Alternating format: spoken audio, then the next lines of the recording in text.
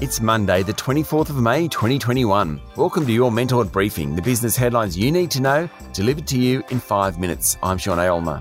In today's headlines, cryptocurrencies tumbled over the weekend and their volatility has started bleeding into other financial markets. Plus, Britain and Australia set to announce a free trade deal, but farmers will have to wait for the spoils. Superannuation funds on track for their best returns since 2013, and home loan lending rates start to creep higher.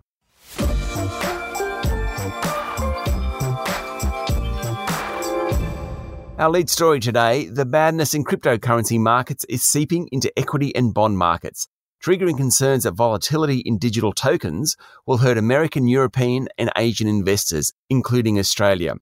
On Friday, China reiterated that it intended to crack down on the sector in an effort to control financial risks. That triggered a 12% slump in the value of Bitcoin, 20% in Ethereum and 18% in Dogecoin. The volatility continued over the weekend with double-digit moves in the currencies yesterday, highly unusual for a Sunday. Cryptocurrencies have been incredibly jumpy. On one day last week, the largest crypto, Bitcoin, fell 33% and then rose 31% all in one session. That's just not rational. Until recent weeks, the moves in Bitcoin were mostly explained by tweets from people like Elon Musk commenting on digital currencies. When Friday's announcement was made out of China, not only did Bitcoin and other digital tokens fall, so too did the Nasdaq. Last week, when Bitcoin tumbled, Wall Street fell, as did the price of oil. Gold traders have been explaining the rise in the value of the precious metal in terms of what's happened in cryptocurrencies. Remember, cryptos have no official recognition, are not regulated, and aren't backed by central banks. That's very different from the Australian or US dollar, the S&P 500 and ASX 200 and government bond markets. The risk is that the wild gyrations in the unregulated market could trigger sell-offs elsewhere. At its extreme, albeit unlikely, a tweet from Kim Kardashian about investing heavily in Bitcoin could move Wall Street.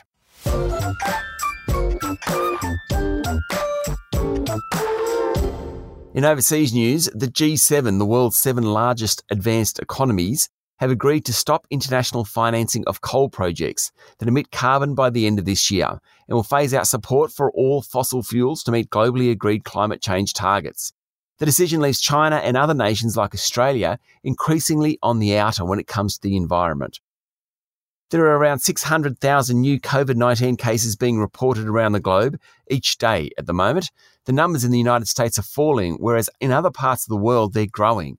Over the weekend, Germany put new restrictions on travellers from the UK. It was reported that at least 100 people on Mount Everest have the infection, and Singapore said it would close 2 shopping malls as a result of new cases. Over the weekend, oil prices rose for the first time in almost a week, up more than 2%. There's a fair bit going on in that market. Demand in coming months should be strong as vaccination programs in Europe and North America allow people to travel this northern summer.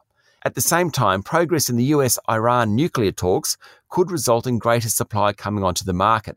Overlay big storms in the Gulf of Mexico, which could disrupt supply, and there's plenty to ponder.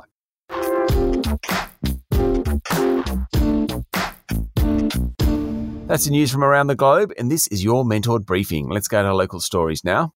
Australia and Britain are heading towards a free trade deal, but local beef, lamb and sugarcane farmers may have to wait for 15 years to get full access to the UK. Agriculture is the main sticking point, and Britain wants a 15 years phase-in period to protect farmers, according to media reports. If the free trade deal comes into force next year, it will be the first done by Britain post-Brexit. UK farmers claim Australian meat is produced to lower standards and will undercut the price of their product. Australia sold just $84 million worth of sheep meat to Britain last year and $7 million worth of beef.